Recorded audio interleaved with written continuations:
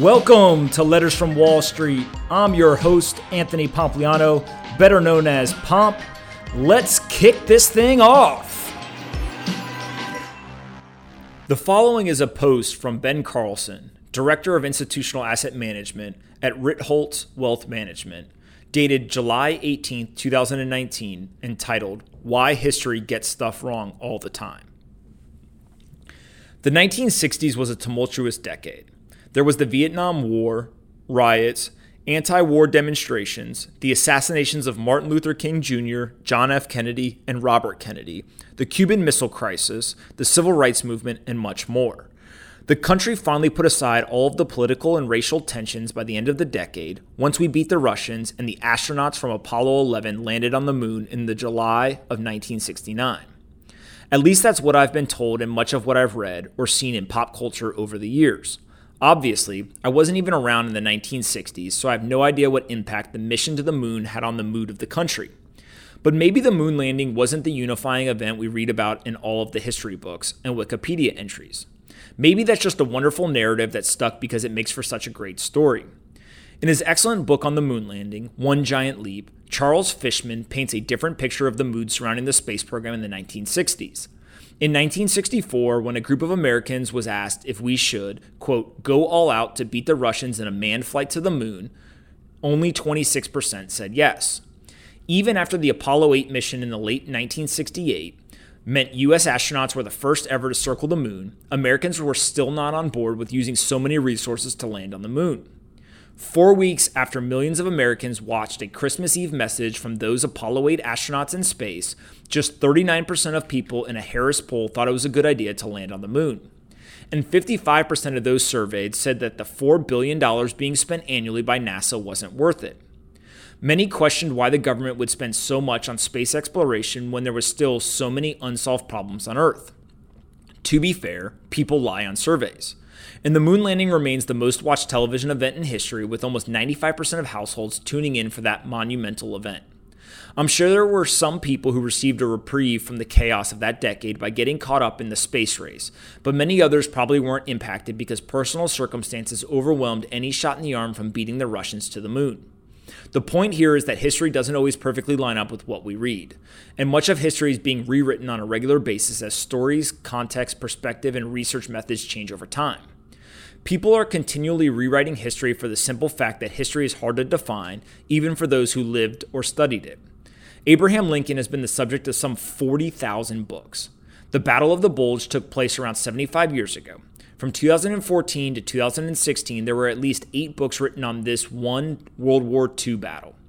World War I took place more than 100 years ago. There were a half dozen books, each hundreds and hundreds of pages, published in 2014 alone about why the Great War broke out in the first place. Historians have given more than 200 theories about what caused the fall of the Roman Empire. The 17th century Dutch tulip mania is held up by some as one of the biggest bubbles in history. Others downplay what happened and think the entire event was overblown. The SEC wrote an 840-page report to explain the 1987 Black Monday crash. Investors still argue about what actually caused the biggest one-day loss in stock market history. Google gave me 374 million hits on, quote, the Great Depression, and experts still can't fully explain why it transpired the way it did. There have already been a number of faulty explanations about the cause of the great financial crisis of 2007 to 2009. There will be many more terrible takes in the future the further away we get from that period. History is hard to pin down perfectly because narratives change more than statistics or facts over time. This is bound to be the case when dealing with competing opinions, stories, and viewpoints. Just a week after 9/11, William Hearst and a group of researchers asked more than 3,200 people to write down where they were when they first heard about the 9/11 attacks and some facts about the attacks themselves. The researchers then performed follow-up surveys 11, 25, and 119 months after the attacks to get a better sense about how our memories can change over time. The idea behind the study is that 9/11 is the kind of flashbulb moment that would be seared into people's brains for eternity. But that wasn't the case.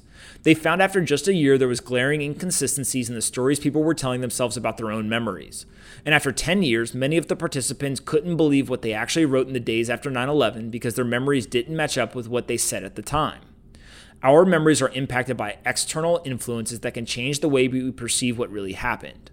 Now extrapolate this over billions of people around the globe, and you can see why they can't always trust the commonly held interpretations of history. It can grow into a massive game of telephone. The narrative fallacy is the idea that we're constantly in search of an explanation for everything. The world is an uncertain place, but if we can just form a simple explanation for everything, it gives us a sense of comfort. Nassim Taleb introduced the idea of a narrative fallacy in his book, The Black Swan.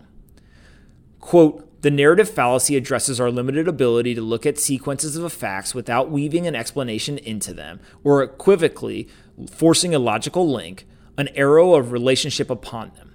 Explanations bind facts together. They make them all the more easily remembered. They help them make more sense.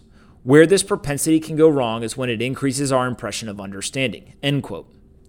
Everything we think we understand throughout history is probably at least a little wrong. One of the reasons there are holes in what we know about history is because it's impossible to ever truly understand everyone's motives.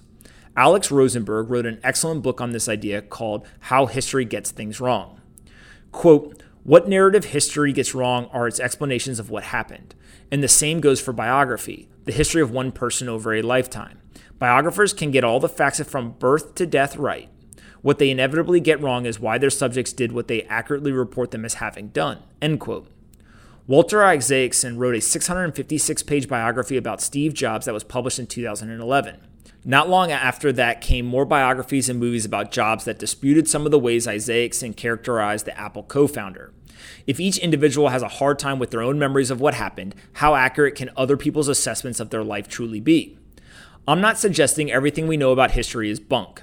I'm not that cynical. But it is important to understand the history we think we know is far from perfect.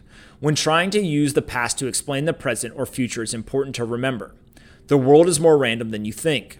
The world is a complex, adaptive system. Not everything has a clear explanation.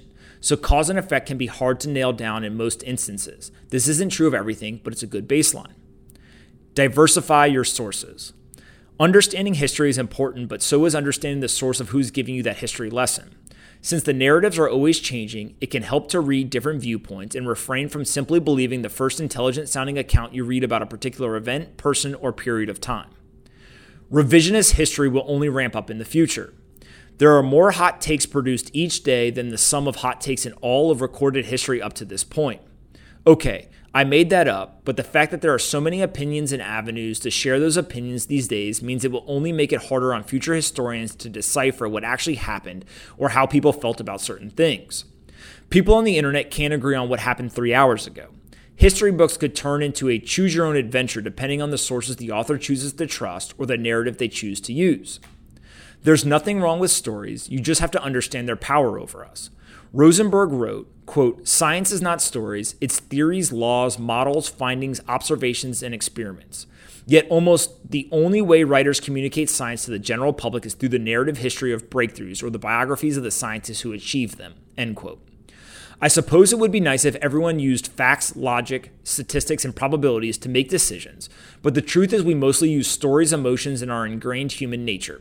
A good story will always trump a good statistic. Those who can effectively tell stories will almost always have a leg up on the competition, no matter the domain. Stop fighting the last war. History can still be a decent guide because it allows us to see that human nature is the one constant over time. Problems arise when people are continuously fighting the last war by using the past as a blueprint for what will happen next. The future is impossible to model, but so is much of the past. It's okay to admit you don't understand certain things. The fact that nothing is carved in stone can be a good thing. Sometimes our rewriting of history means we're growing as a species, but it's also a sign of intelligence to admit when you don't understand something. "I don't know why that happened" is the right conclusion sometimes. When the Germans declared war in 1914 to set off World War I, a former chancellor of Germany asked the new chancellor why it happened. His reply was, if only one knew.